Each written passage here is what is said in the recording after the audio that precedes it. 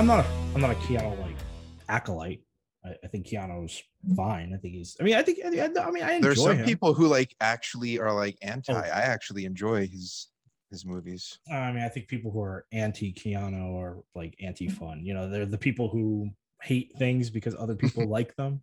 Because there's literally no reason to hate Keanu Reeves. He doesn't do anything that's incredibly offensive. It would be insane to hate him. I don't understand that, but I'm Yeah, just saying I appreciate his range. I mean, he plays a lot into nerd culture in a way that I think is endearing. And I think that he's can be a serious actor, but he also doesn't take himself too seriously because again, he will appear in movies where you're like, I can't believe, or like he was in the cyberpunk video game. I mean, he does stuff, you know, he's not above. I mean, not that being in a video I was game gonna is say not I like his acting, but choice. I like his choices. yeah, I would just say he does a lot of things. I mean, John Wick is pretty cool. I don't think it's the best, you know, but I mean, Only it's saw the first one, but I did like it. I like John Wick, but I think Constantine is better, and I think that Yeah, I agree. I really like that movie. the reason people, especially the nerds who hate Constantine, hate his portrayal of Constantine is because they want Constantine to be English and blonde. And you're like, this is an interpretation. It's a movie. It was long before the DC or any cinematic universes existed. And I think that for what it is a one-off, I thought it was really good. I thought it was well done. I thought he portrayed the character in a it's a different way, but I actually enjoyed it better than I enjoyed it more than the comics. And I think Rachel Weisz is fantastic in it as well. So I like the I'm guy a that played fan. the devil. I liked Gabriel. Yeah, the guy who I plays like them Devil. all. I love Papa Midnight. And blanking on his name right now, but I thought he was fantastic as Papa. In fact, I wanted a Papa Midnight spinoff because I was like, if Keanu doesn't want to keep doing this, they should just do a Papa Midnight because that he was fantastic. Yeah. I liked everyone. It was a cool movie, I thought so too. I mean, I and think I didn't mind Shia LaBeouf. you know what? I forgot he was in it. I think that was my introduction to him. That's weird. I mean, not weird. I mean, I guess you weren't you didn't watch Disney's Holes. Never heard of it. Uh, all right, well, Holes, Holes. yeah. There's nowhere to go because if we've never heard of it, there's no jokes to be made, and there's nothing to really talk about. So Yeah, no, I've never seen Disney Holes. or Nickelodeon. What was his show? On Nickelodeon. I don't know. No, it might have been.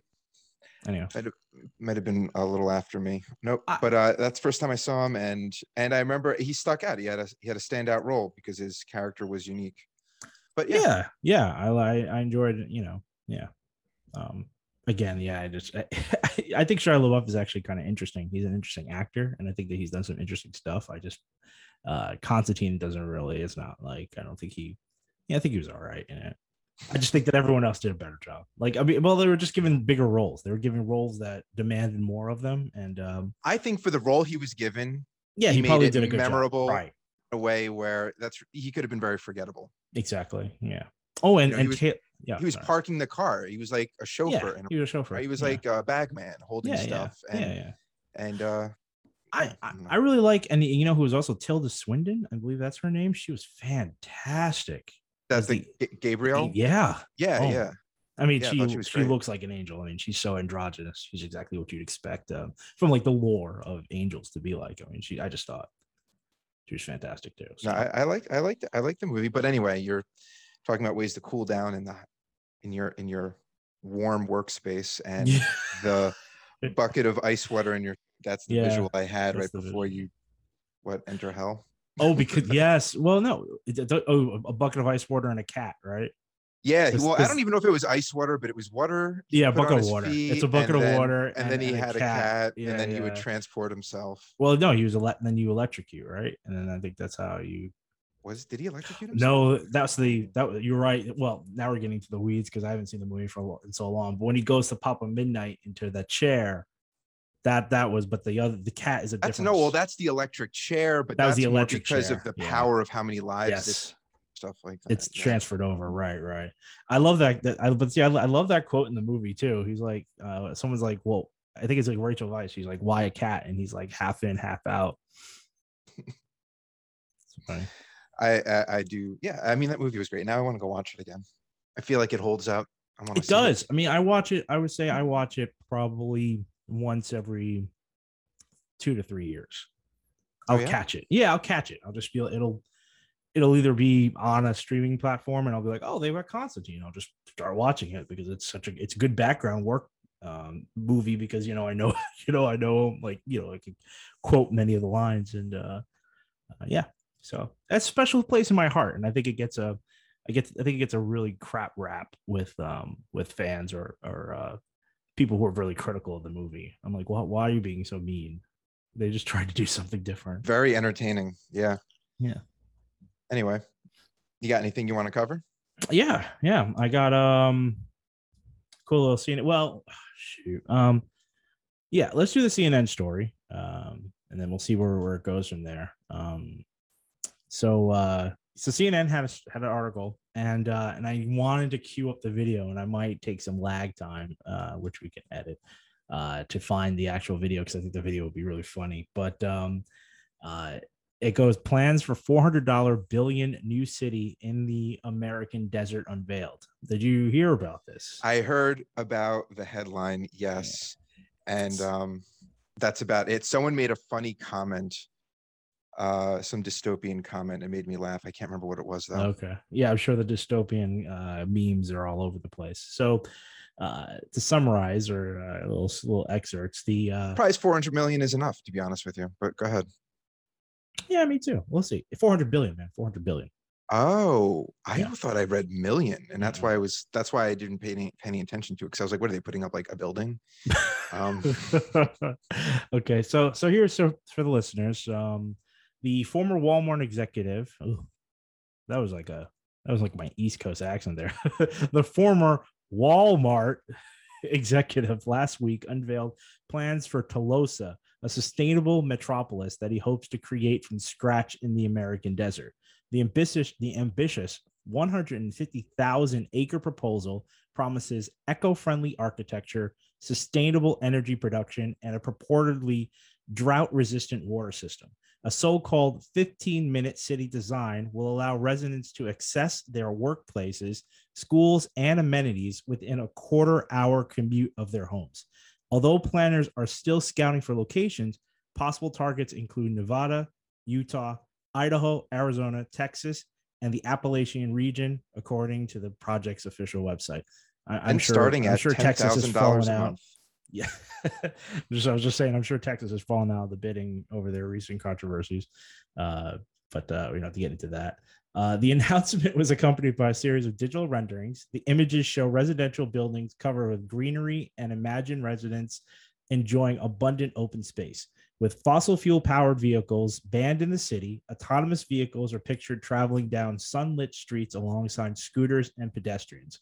Another image depicts a proposed skyscraper dubbed Equitism Tower, probably butchered that, which is described as a beacon for the city. The building features elevated water storage, aeroponic farms, and an energy producing photovoltaic roof that allow it to share and distribute all it produces.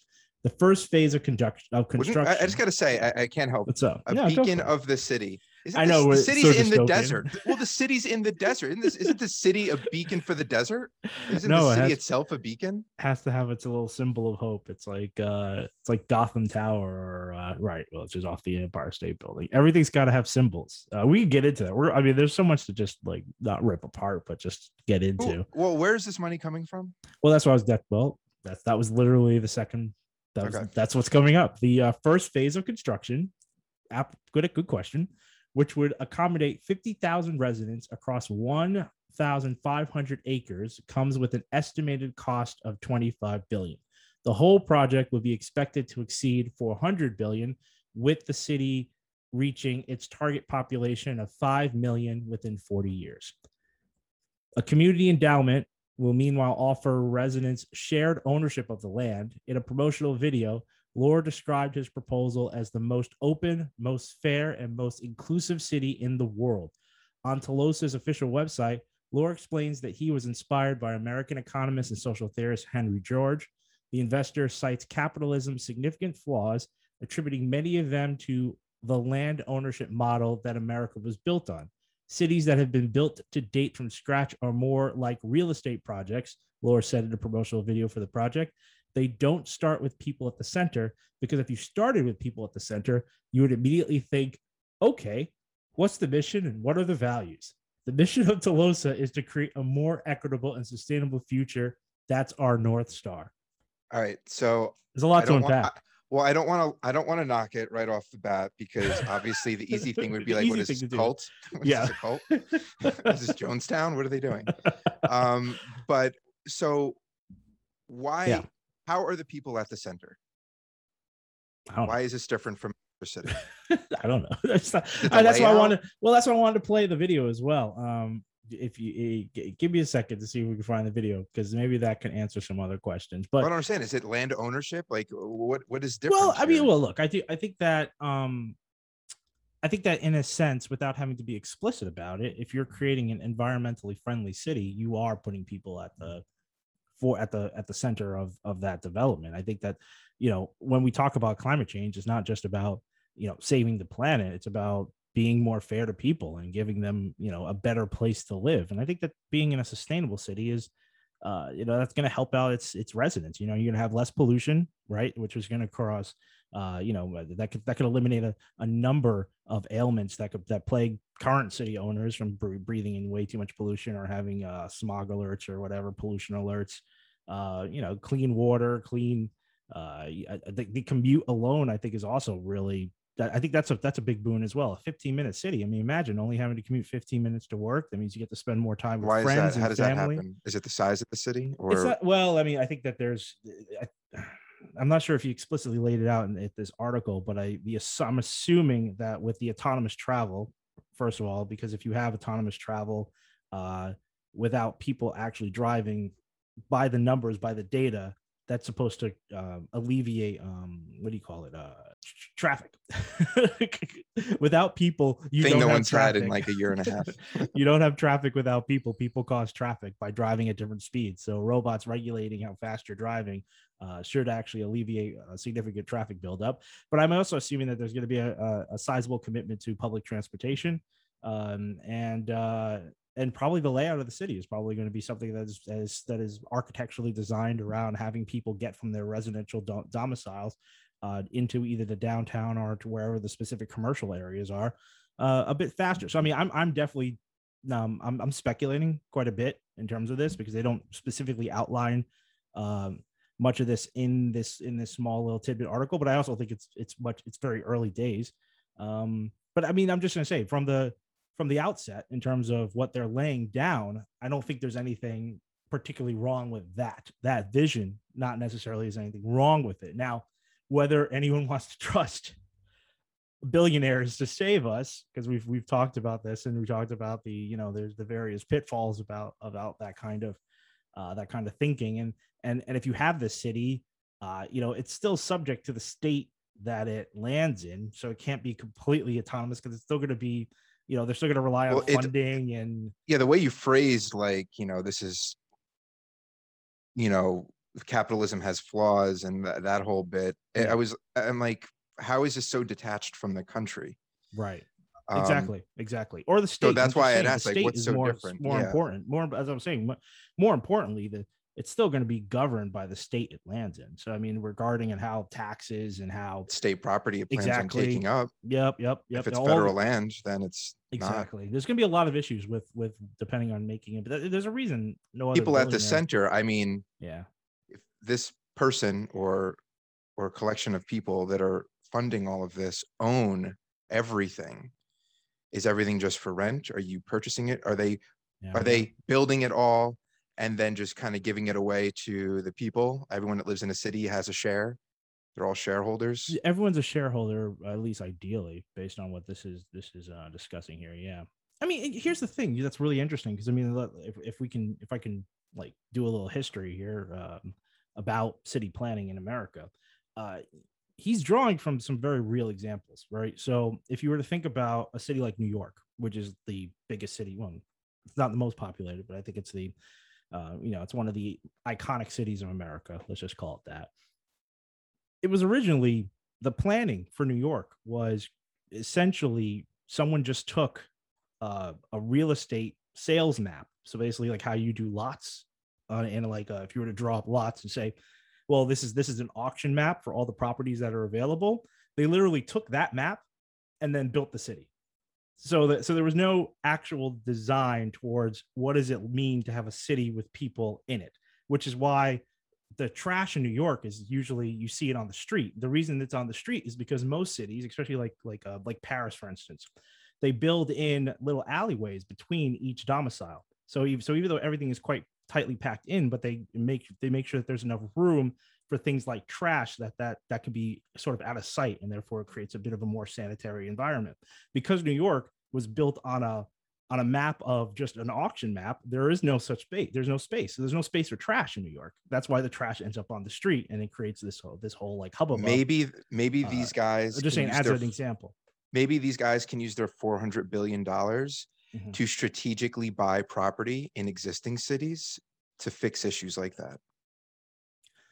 I mean, there's more red tape. You can't just like, what are you going to do? You can't just buy brownstones in New York, knock one down in order to create. You can't just buy them up and then start eliminating housing. Well, I'm saying that's going to come into its own issues. My only point on that, well, that little story is, I think he seems like he's a person who's a little steeped in America's history. So he's probably recalling back to things like that, which maybe most people aren't thinking about. But, from there are people who start their own towns. I mean, you have that very controversial Levittown planner who would Levittown, right? Levittown, is it Levittown? Yeah. But he that's the archetype for all suburbs in America. Yeah, more or less. Yeah. I mean, that's you have people doing stuff like that, right? But he was so. I mean, so if you think about the Levittown guy, right? He was a little bit more socialist than people. I don't want to ascribe it specifically to him, but like one of the original plans for suburbs in America was that no one would actually own a yard. All yards would be shared. So it would that's why. So all the houses would face outward, and then on the inside, you would have all these yards that would just be one massive like shared patch that people can just like, frolic in and walk dogs and what have you. It wasn't until like later, when the development of the plan started to come into, the final phases, that real estate people were like, look, we're not going to be able to sell Americans on this dream of the suburbs coming out of the cities if they can't own the yard. So they instead they started sectioning off the yards, which is why in some suburbs, like my suburbs specifically, you have shared fencing. And that's a result of that, as opposed to just having. Most properties are like that, unless you have. Right. Well, most properties are like that. Right. And then like only like city right? ordinances would drive you to have your own fence for things like pools and everything. But right. most people have shared fencing. Right. Yeah. I'm just saying, but that's a result of that thinking. So I'm just saying that people in the past have tried to be a little bit more shareable in terms of what people, in terms of more shared space that people can sort of, I guess share. My thing is that I think that this it sounds good. Good. It sounds good in terms of sustainability and things that other cities and really everywhere needs to start adopting immediately based on the past episodes we've done with climate change. But I'm not convinced that infrastructure alone makes a people-centered society. Like there needs to be more to it. So I don't want to say this isn't a good step forward, but I also want to temper my enthusiasm to say, oh, wow, everything's solar powered. Life's going to be amazing in this city, because it's going to take with it all of the socioeconomic baggage that America has with it. So there's going to be opportunity to exploit. There's going to be, elitism, and there's going to, I'm having a hard time understanding how commute and greenery and renewable energy has its place, which should just be a standard at this point. But I don't know how it's going to impact people's lives beyond enjoying a little more outdoor space and breathing in cleaner air, which is so important. But you know what I mean? It's like we're gonna make sure you have clean drinking water. Wow, great, thank you for that. But I still can't pay for my rent or I work 3 jobs and I don't ever see my family. I think, I don't know how, it's only, Mhm. it's a piece, a very important piece, but just a piece of the equation, isn't it? Look, I agree with you on that. I think that, you know, I think there's going to be other issues with regard to the economic status of the city. For instance, like what you're talking about here, where you're saying like the failings of America in terms of like our expanding social classes, uh, in terms of like upward transfers of wealth versus the everyman. There is nothing about this city that tells me that there's going to be some sort of equal share of labor where everyone lives in sort of like the exact, it's not, he's not saying this is a communist utopia. There's nothing of the sort in this. So clearly some people are going to be winners and losers, even in this new city. So, I mean, that is, I don't know how that really shakes out in terms of what we're talking about here. But I'm also going to say that, if he's courting a class of worker, the way he talks about this city, it definitely feels like it's a very white collar class of worker. Autonomous cars, for instance. So you're getting rid of people. You're getting rid of Uber drivers and various free. I don't know, what do you call them? They're not really. Are they freelancers per se? I think Uber was whatever. Let's not get into that. But my point is, you're getting rid of a lot of the I don't want to call it like lower waged work, because it's not really low skilled work. It's like lower waged work. When you start talking about things like this, and I'm like, what else is automated? Or is your mail delivered automatically? I mean, is there various other things? I mean, it's like you're saying, you can't get away from certain just constraints of our society. It's like these things need to be structurally handled from the top, which is like the federal government needs to like start laying in some groundwork, building out a better safety net and what have you in terms of lifting people up.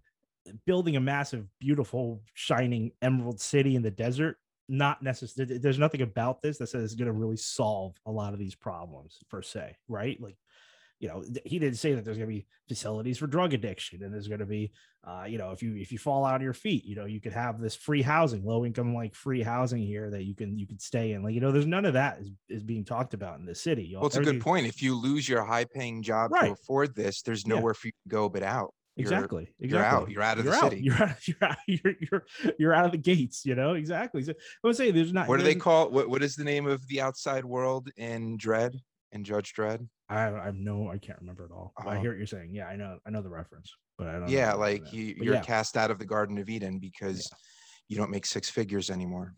Right. You don't live in Elysium, because I think there's like that movie, right? So I mean, it's I just say there's so many hard. It's like you're saying, there are a lot of highfalutin language surrounding this city, but there is very little meat and potatoes going on in terms of like how this actually will be different from the rest of America. The only thing I can think of is that he's just trying to court wealthy, white collar workers, high college educated, high grad school PhD level workers to this city where everything will mostly be automated. You know what it sounds like? Do you want to know what it sounds like? Yeah, shoot. This is the arc. The writing's on the wall with climate change, and they're building their arc. Yeah. No, that's not a bad idea. That's not a bad analogy. That's pretty good, actually. We're gonna go where the desert is. Right. where rising floodwaters will come and right. nourish. And they're probably picking out their location very carefully. Well, I mean, that's what's also really funny, because we read the climate change report, and basically anything that is most of the articles that are being written right now about the change in terms of population structures as a result of climate change have most people moving to cities like Detroit, people moving much further north because of the various ravages of the South being almost uninhabitable. People will probably still live there, but most people who are trying to find more work, better work, and sort of live outside of tornado, flood, and what have you zones, moving up to the north. So it's interesting that he's going to pick the desert, because I mean, I just think it's very difficult. Even so, like even when talking about, there's like a theory out there which is backed up by various, like I think some scientific research, but like if you were to cover the Sahara Desert with solar panels, you'd essentially create enough power to essentially support the entire planet. That's the idea. But the thing is, there's so many structural hurdles into actually trying to place that many solar panels across the Sahara Desert that it just becomes infeasible. Whether it's like money and allocation of resources, what have you, it just becomes unattainable. So Well, I'm interested to see what he could do with the desert out wherever he chooses. Because there's going to be structural issues as a result of trying to get that kind of stuff out there on its own. So anyway, where my head was going though was that you always hear a Grand Canyon or some desert was an ocean or a giant river or a tropical rainforest, and it looks nothing like that now because the climate has shifted and the terrain has changed. That's correct. Yeah. And now that we're having this climate change thing going through now, anyway. Right? I mean, it's so many places, and that's what we're seeing now. We're seeing the climate shifting, and I wonder if they're looking at past records to see what this land used to be, or if there's some type of forecast model to say, listen, all right, the desert's not going to turn into a tropical rainforest overnight, but with sea levels rising, rivers breaching, things like that, where is the desert most likely to become less arid in this period of time? And would this be a smart real estate grab now? I wonder if that's factoring into anything, or if the thinking is, no, it's a desert and it'll be a desert and we're going to live in the desert. I mean, partly maybe he realizes, and this is, by the way, the guy's name is Marc Lore. I don't know if I said his name earlier, but I'm saying it now. It came through. I was trying to get to this website the whole time we were talking, and it was just coming back with like errors, and I wasn't sure what's going on here. But I might take a break trying to get this into the pod. But what I was saying is that I was thinking maybe he's thinking, well, all the other billionaires have bought up all arable farmland, so the only thing that they haven't bought are the deserts. So at least it'll be cheap enough for me to buy. But he probably would have loved to have had this much further north in some of the farm, just buying up tons of farmland and then popping a city down. I'm sure he would have enjoyed that. To be honest, he's finally sounds like he's going to do the promise of Spaceship Earth, at least the original one from Epcot. Mm-hmm. I don't know if you've ever been inside the big golf ball looking thing at Epcot. I have, yeah. It's called Spaceship Earth, and you sit in this little car and it takes you down a track and it's all future stuff. And one of the things it shows you is how they irrigate the desert. And I remember being a kid, and it was, out of everything I saw in Florida at Disney World and all that stuff, that was the thing that captivated my imagination the most. It was like these people at a control panel looking over the desert and it was being irrigated. I thought that it was the coolest thing in the world. And it never happened. I mean, never. We never came close to it. We don't do anything like that. Right. But it sounds like this guy is doing a shade of that, which in a way is interesting. I seriously, I don't mind. Again, I don't want to knock the idea. I think it's cool, and I think it's a standard that all cities and areas should adopt if it works, or anyway. But I also don't know if it's going to be the marketing promise that he's making. I think it's just going to be another city that's more efficient. Which that's nothing to shake a.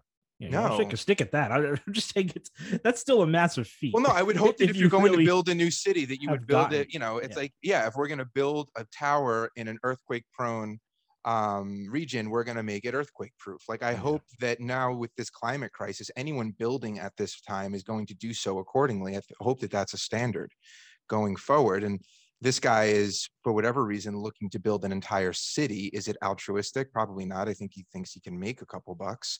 And it just makes sense to do it to mitigate climate change as a marketing selling point. I think that's kind of it. I think that anyone would, if they're going to move into a new city with climate change being the next big thing, that is going to be a huge driver for people to move there. Let me pause for a second while I try to upload the video, because I think some video will give us some more talking points, because it'll be a little bit more specific. So hopefully you should hear this sound. Let me see if you can. Oops, no. Let me do this first. Telos means the highest purpose. It was a term coined by Aristotle. It's about individuals in society coming together to reach their fullest potential. Cities that have been built to date from scratch are more like real estate projects. They don't start with people at the center, because if you started with people at the center, you immediately would think, okay, what's the mission and what are the values? The mission of Telosa is to create a more equitable and sustainable future. That's our North Star, and that'll never change. What we're trying to do is combine sort of the best of different cities in the world and bring it together.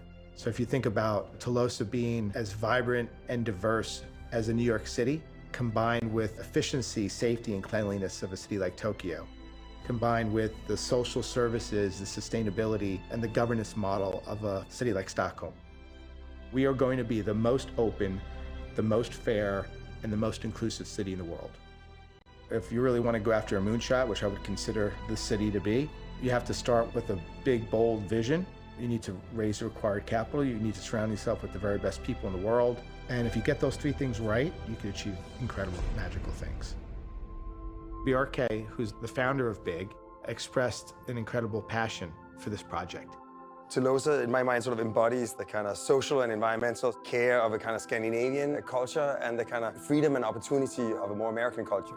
You get a great firm with someone who basically is super passionate and wants to see this project come to fruition as much as we do.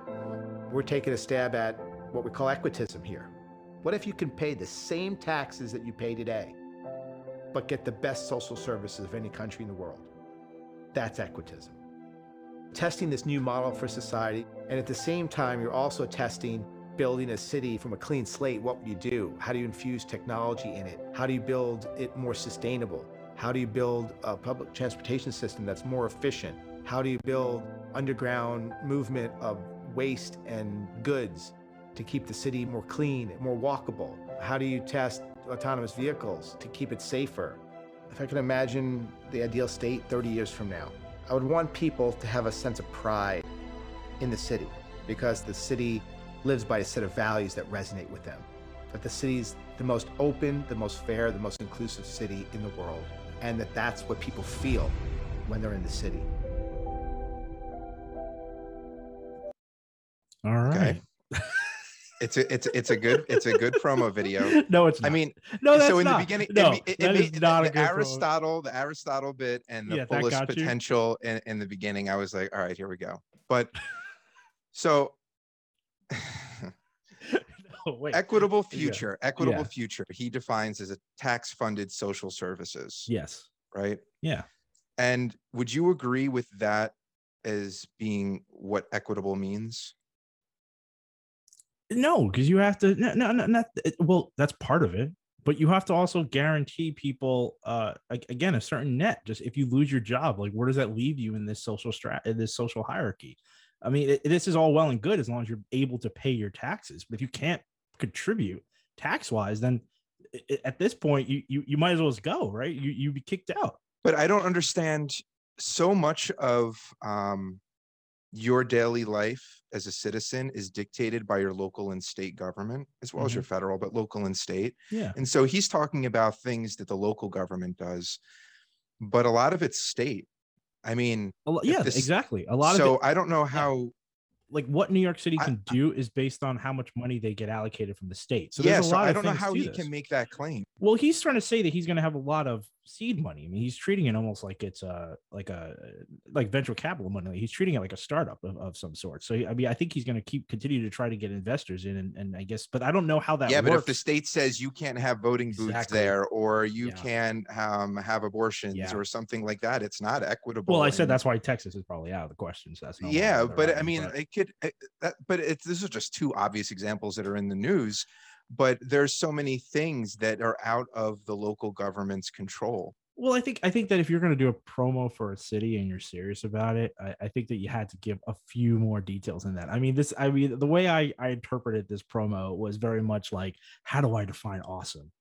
It's going to be awesome. I mean, there wasn't much, it was very shallow. It was like, this is, again, you're just saying, all right, everyone's going to be fair. This is going to be awesome. There were renderings. Yeah, that's great. Anyone could pay artists to like create the most scientific, like science fiction-y utopian city you'd ever imagine. I mean, you could pull from a number of film, TV, literature in order to Who's do taking that. care of all those plants? That's exactly. Well, that's part of it, right? I mean, how far is the autonomy, like the robot like aspects of it going to go? And then the people who take care There's of a the lot plants, of greenery there. are they a lot are of they, landscaping? Exactly right. And you're saying, is that going to be naturally managed? Like, are you only planting varietals of plants that only grow to a certain length and will always look beautiful all year round, or are there actual you've got hydroponic, and you've got the engineers who I'm sure will be paid very well in terms of keeping it. But if you're talking about the guy who goes out to cut some of these things, like when they get out of, or to make them so immaculate as you see them in the anyone who's listening audio wise, you should just look up some of the images.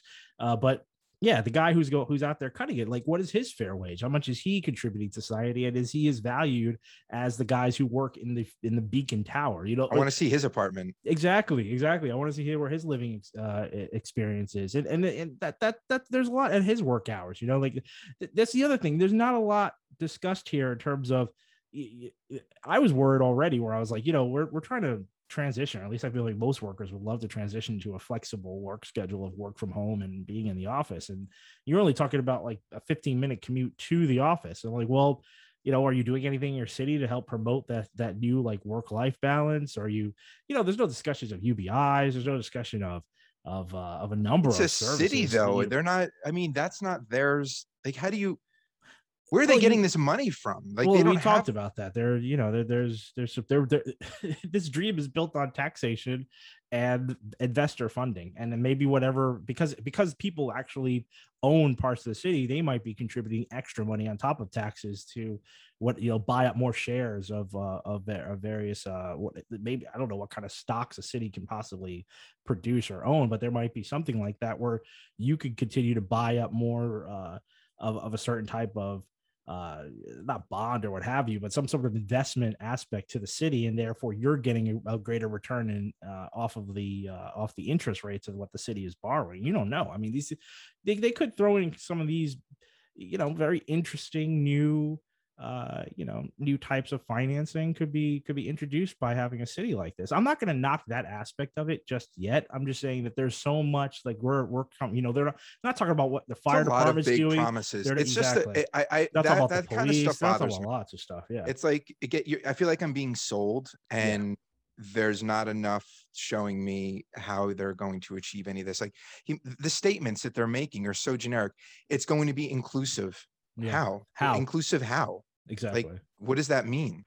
Exactly. Who are you including, and how are they being? How included? Are you ensuring that it's the most diverse city in the world? How do you they comparing it to taking the best from all the cities, and I actually jotted that down. The thing they called out about New York City was its diversity. Yeah. Well, all right. What part of New York is diverse? Like, because what do you mean by that? And then how are you transferring? Because you could say it's diverse because of its restaurants, its entertainment, its people, its economic status. What is diverse? What part of New York's diversity are you zeroing in on? Right. And how does that transfer over to your new city? Because there's a lot of diversity that you don't necessarily want to take with you in certain ways. Like you want to make that better. You want to make it more equitable. You don't want to make it so different. Exactly. Right. Well, we're talking about the economic diversity, where you have people who basically have nothing to their name, and then you have people who own a penthouse in New York it's like $12 million a month to rent. Exactly. That's what we're talking about here. Just what do you do with specific? Yeah. What do you do with people that don't have any place to go? Well, that's the dystopian part about this whole thing. Is like in my head, they go underground with the trash. Well, that's what like, where do they go? Where do they go? Oh, like Disney World. There's like a massive sewer system that the characters like can travel underneath, so that the children don't see them outside of out of character. But I'm just trying to say, if you've got this beacon, right, this tower, I assume this is where this guy's probably going to live, and any of his cronies and people that he's with, I'm sure they're going to be holed up in this massive, beautiful tower. And I'm wondering, I mean, is it going to be like, is it gonna be a little bit like Utah kind of thing, where it's like, you aspire to get married in the tower, you gotta, you aspire to be loved and owned by the tower. I mean, in some aspects of it does sound a little cultish when you get into things like that. But yeah, there's just a lot of. I don't think he needs to make all these promises. I think he needs to say, we're building a city. It's going to be sustainable, and let's be a community. Yeah, saying all these things, he doesn't have control over this stuff. He's not the governor.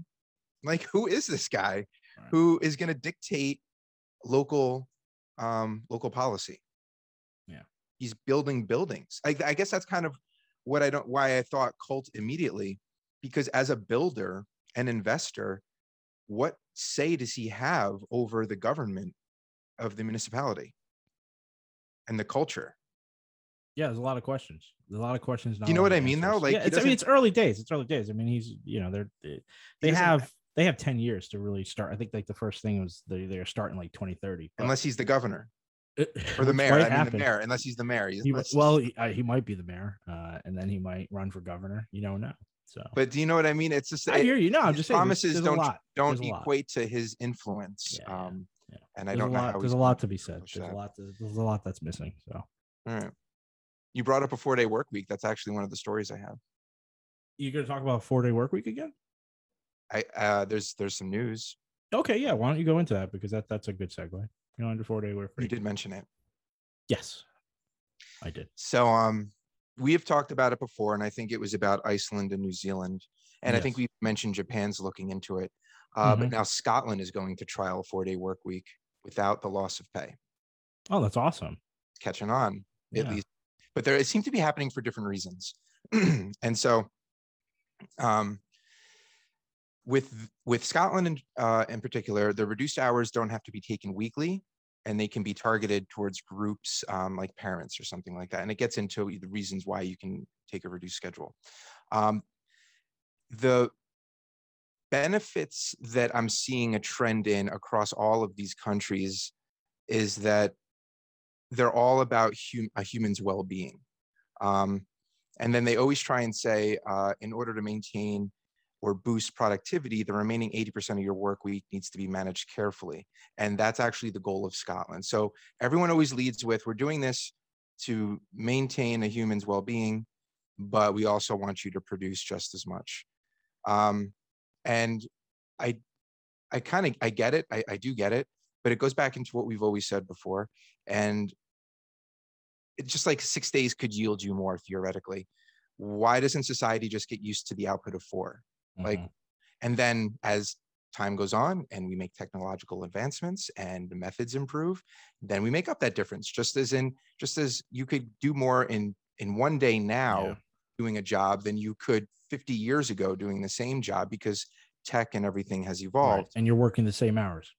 Yeah. So I don't really, like, I get why they have to do that. And maybe, to be fair, this is like the first step down a slippery slope to get us towards that. And it's just like, we have to open the door and walk through somehow.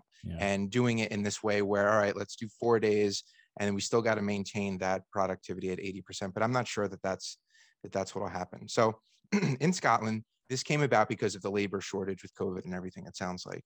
And then their main trade union, GMB, which I don't know what it means, was demanding more money for their workers because there was a labor shortage. So they wanted more money. Instead of doing that, the companies started offering less hours at the same pay, but required the same output. Now, interesting, they are trying to say that, listen, it can be vacation time, but it doesn't have to be. You can help with childcare. You can help around the house. I feel like these things are always targeted at men. They do call it out in these articles. And they also said you can spend your time training for work so that you can work more efficiently with that 80%, which, fair enough, but also I don't know to what degree. I don't really know what that means. So with all of these different countries doing this, there are a ton of reports from various institutions, most of them left-leaning. I haven't actually seen any right-wing institutions reporting on this, but they're all about the theory that more time off makes for a happier worker, and a happier worker produces more. But again, going back to what I had just said, I feel at some point as a species, we need to take a step back and ask ourselves, is this how we should be behaving? Why? I mean, you brought it up before. What data points to humans have to work 5 days a week, 40 hours a week, whatever it may be? They need to put out this much in order for civilization to progress at this rate. Like, what are we losing? Yeah, what are we losing? Even by cutting productivity by 20%. Yeah. Or whatever it is. Like, why does it have to be keep producing the same amount but work, a day less. I just think, well, I because mean, you can, I'm saying you can make that argument to say that, look, if people are like, well, if one country cuts its productivity by 20% and the other is still going at 100, well, they're just going to outclass you, and therefore you're going to be trounced. But the thing is, if every modern nation cuts their productivity by 20% in order to, I don't know, save the planet, for instance, then everyone's on a level playing field, and then the new 20, and just say the new 80 becomes the new 100, and then everyone just has a 4-day work week, and we just go from there. But that's in like a controlled lab experiment. You have different education levels, you have different population sizes, you have different natural resources. Like there's so many different things that play into a country's productivity and output. Absolutely. So yeah, if you had 50 males, 50 females, all with master degrees, and we doing that, like, sure, then you can get into that stuff. But there's too much. There's too many factors. So they made some notes here. 6 years ago, Iceland trialed cutting 4 hours per week, basically giving the afternoon off to its workers. And they started out piloting that with high stress public sector jobs, eventually moving it to the public sector, to most of the jobs in the public sector, I should say, and then some private sector jobs. And now it covers, as we said before in a past episode, 86% of the workforce. So it's caught on. So that's that slippery slope. When I read that, I was like, all right, maybe this is, how we start down that road. Right. In New Zealand, they started the program pre-COVID and found that hourly productivity, and again, this was something that it wasn't covered in the previous article, because we asked, how is this measured? Because they measured they mentioned the second stat that I'll mention in a second, but here they said that 20% of hourly productivity went up 20%, and significant improvements were measured in satisfaction. And that's the stat that was used before in our past episode. And they also made a note to say that with time off, tourism dollars would go up, which makes sense, right? People were traveling more. So I don't, I wanted to bring it up because it's because I feel strongly that, humans need to recalibrate our construct and how we operate within it. But I wanted to mention it because this is yet another country. Yeah. And there's other companies across the globe within countries that are doing stuff like this, but this is an entire country now adopting this philosophy in some form. I mean, I feel like it's unfair to, the listener, because there's nothing to really debate about it from our side, because we're both very much pro this. So this is more of just an accounting of one more example where we're going to a more equitable and sort of free flowing modality when it comes to working, which I believe is more humane. That's I'm not gonna come out and be like, well, I mean, this is what could happen if they do this, because I mean, the detractors are, it's like fake news. Like there's not, like, because there's no basis. But why don't we have that here now? Is that because and I don't know a lot about Scotland, maybe you do.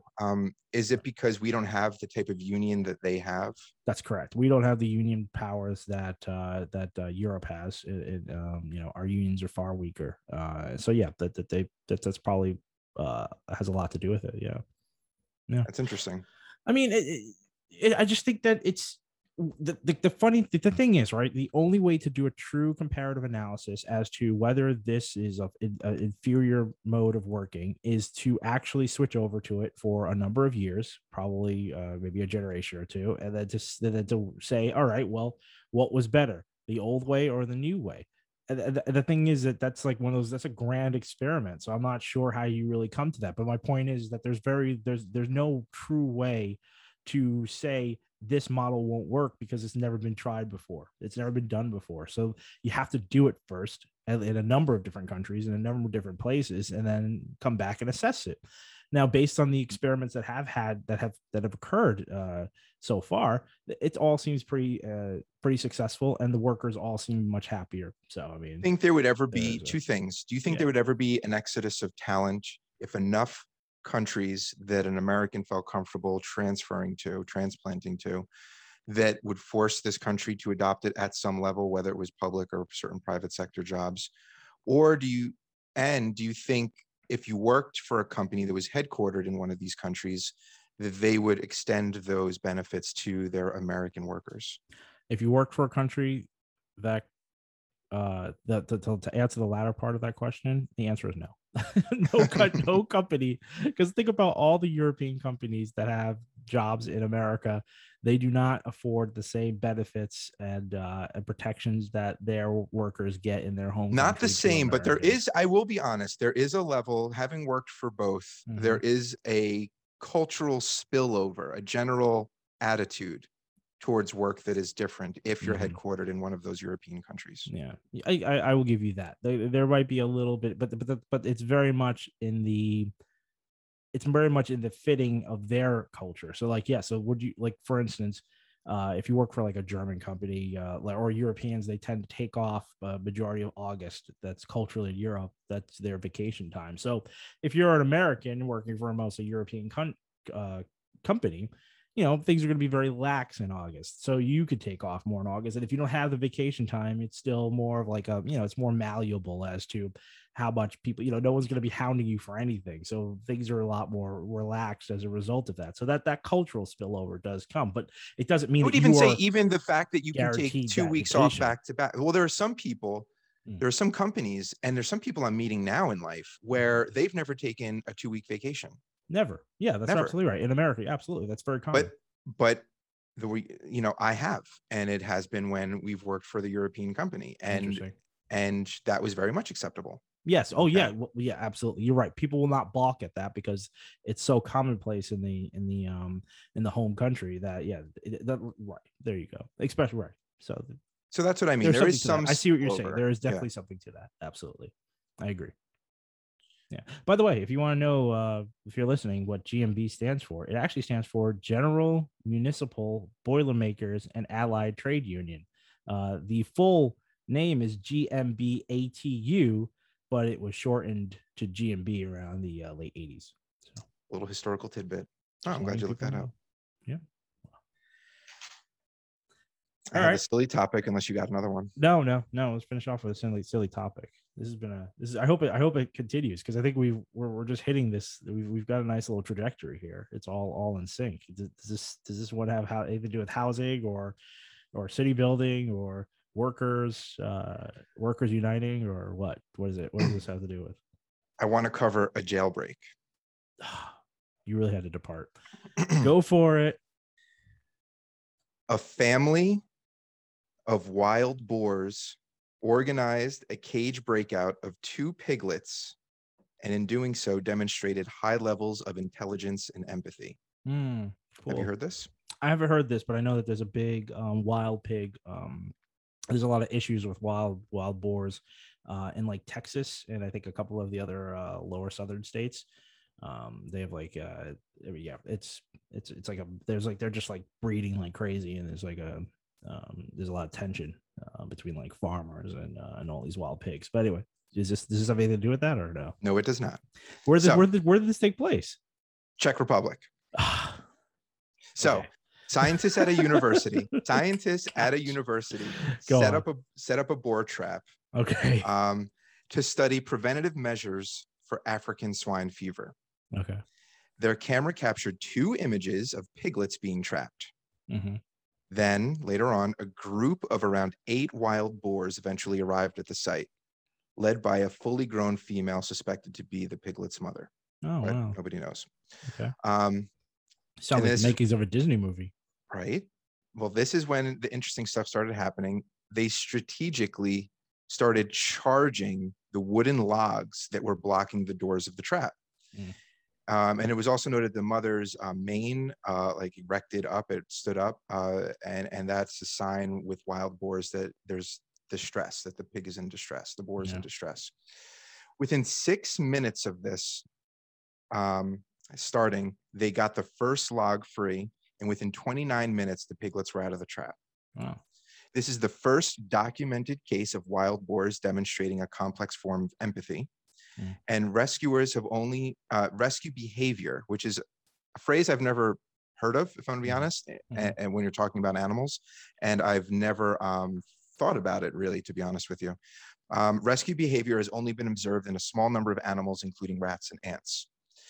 And when I think about the rescue behavior, I never thought about a proactive event. I thought about a predator attacks a herd, trying to pick off the young or the sickly, and the herd comes to the defense. And then, or something like that, or a mother, bats a predator on the head type thing. Right. But never anything of this nature. I've never heard of, an animal being trapped and then other animals coming and releasing it from that trap. So there are 4 characteristics that are used to define rescue behavior. You want to venture a guess of what they are? No, just tell me. The victim needs to be in distress. Mm-hmm. The rescuer puts themselves at risk. Mm-hmm. The actions of the rescuer are adequate to the victim's situation. So what they're doing is actually going to help. And there's no immediate benefit or reward for the rescuer. Okay. That's cool. So yeah. I thought it was interesting. That's really cool. I mean, it definitely stands in the logic of that pigs are incredibly intelligent animals. And scientists went on to say they weren't surprised because of that. Yeah, they've exhibited various forms of behavior that has led us to believe that they're probably one of the more intelligent species of animal on the planet. So it definitely calls into question the way we treat them as a food source. Because I mean, I think I'm sort of drawing from various things I've read, but I think they're technically smarter than dogs. In I think a few respects. So the fact that we treat them this way is a bit not. I don't want to. Can we use the word inhumane when it comes to animals? Well, this goes into a past episode that we had where what does it take to afford human rights to animals? Yes. And we had said, it needs to say hello, like it needs to speak. Right. It needs to say like, wow, it's warm in here, or hello, or I'm uncomfortable, but it needs to be able to verbally communicate because we do not extend human rights to animals. Right. Yeah. Well, I mean, the pigs, I mean, there's definitely a call to question because the other thing is, well, we could learn their language. They we don't have to, which people are trying to do. Actually, they try to do that with the various like whales and dolphins. They try to, but I don't think, but they will. And you're right. I mean, you're right. But I guess the question is, is that the same? And would that then put them on your level? Would you now, if you knew that when a cat slow, well, no, because so we kind of know now if the cat does like a slow blink, it's some type of show of affection, or a dog wagging its tail. Yeah. Or another, or I don't know, or a pig squealing out of terror or fear or pain. Well, like I mean, we again, yeah. Go on. Well, no, but I mean, like you can certainly pick up on animal cues now, and we just don't. Like you can pick up on human cues. Yeah, but how many more? Yeah, but we don't. Right. Well, I'm saying in the train of thought that we were going down, we were talking about the verbal, like being able to verbally communicate, and I think that if you were to definitively say that I now speak X animal, X type of their language in some capacity, and you could fully understand that when they make noises, the difference in the intonation of the way that they are vocalizing whatever it is, and you could really pick that apart and say that this is what they're saying to me right now. I think that it would transform your consciousness in terms of the way that you would see that animal. I mean, it is a bit of a, if a tree falls in the woods, does it make a sound kind of thing, because it's like, they're not intelligent unless you can now start understanding exactly what they're trying to say to you, and then you might start to think, oh, okay, well, I might not be able to consume this animal any longer. I will give you some ground there on the individual level. Yeah, that's what in the same way that if you had a bias towards another human being or another group of humans, and then you actually meet someone and talk to them, and you're like, oh, okay, but the pressures of the group, the pressures of the mob will force you to do things that you generally wouldn't do as an individual. I question how much is a shift of Ratatouille, my rat, I know what he needs. I know what he's saying. I know what he wants. I won't do any kind of, lab rat products, lab rat experimentation products Yeah, anymore. right, Like, right. you know what I mean? Like, I'm not sure it transfers like that. I don't know. Interesting. But I liked the story because well, we talk about animals often, I think, or at least we used to. But Yeah. We haven't done a wolf it's report. it's been a couple episodes, but Yeah. I do like the stories that that clarify their role in our ecosystem, and the fact that we are all animals, and kind of in a sense humanize them. And I use that word in a way where it does afford the same rights that we have to a degree, right? So I like the story because it shows that they have intellectual capacity, they have emotion, and what we do drives them to a point of rescue behavior where the attributes of that are the victims in distress. The rescuer puts themselves at risk. How many animals put themselves at risk to save another? And when there's no immediate reward or benefit to that. So I found that to be really interesting and telling of maybe not how little we know about the animal kingdom, but how little we're willing to accept or remind ourselves of. Like it's things that like we're all more too willing to forget about. Yeah, when it's convenient for us. I completely see that. You know what I usually think about whenever I hear a story about an animal being super intelligent, especially one that happens to be quite tasty? Do I want to know? I don't know. Do you? Sure. Go ahead. I think about how tasty people might be. People? I just naturally, I'm just like, I heard this is salty. probably why I heard they're salty. Well, I just say I'm like that's probably why the biblical rules of thou shalt not kill were instituted, because they were like, original people might have realized that people are probably really freaking tasty. Yeah, sure. You go through plagues and droughts where food is scarce and tribes are sparsely spread out, and it's dark. I just like, you just people think of like cannibals I'm now. like, bacon that is, happens. I'm like it's it's like, bacon is just such a delicious, and it would be a shame, they're so intelligent, and you're like, oh my god. You start to think like, the more intelligent animal, does that mean they taste, the better they taste? At your barometer. That's what I'm trying to think. That's where I was coming from. So I don't know. I might have to cut this. I don't I don't know. I don't know. On the menu at the restaurant, can you please put the IQ of the fish or the cow? I'm just putting it out there. It just seems to correlate. Smarter the animal. Forget the marbling of the beef. How smart was it? Well, you're stimulating the brain, with the grass-fed beef is tastier than what's sitting around for a cow that's just caught in some sort of man-made distillery of some sort, where it doesn't move, it doesn't get any activity. A cow that gets to walk around and gets to run, gets to like, for me, I think the veal eaters would disagree with you. Veal is disgusting. Oh, it might be a taste. Yeah, it might be maybe I prefer smarter animals. Maybe maybe that's my taste. I have an intellectual taste. Perhaps you're right. You are a dangerous man. Well, be prepared of dinner at Antoine's house. What's for dinner, Antoine? Yeah, well, as he locks the door behind you. That Hannibal Lecter, he was a smart man, wasn't he? So anyway. All right, Jamie, where can they find us? Cutting that. I'm probably going to leave it in. It's all on me. Terrible. Just so people know. So, Jamie, where can they find us? At Retraction Media. Hit up Antoine. Let him know what you think about this episode. I don't want any part of it. Don't worry. I'm going to make sure to leave cannibalism out of the title. And with that, Retraction out.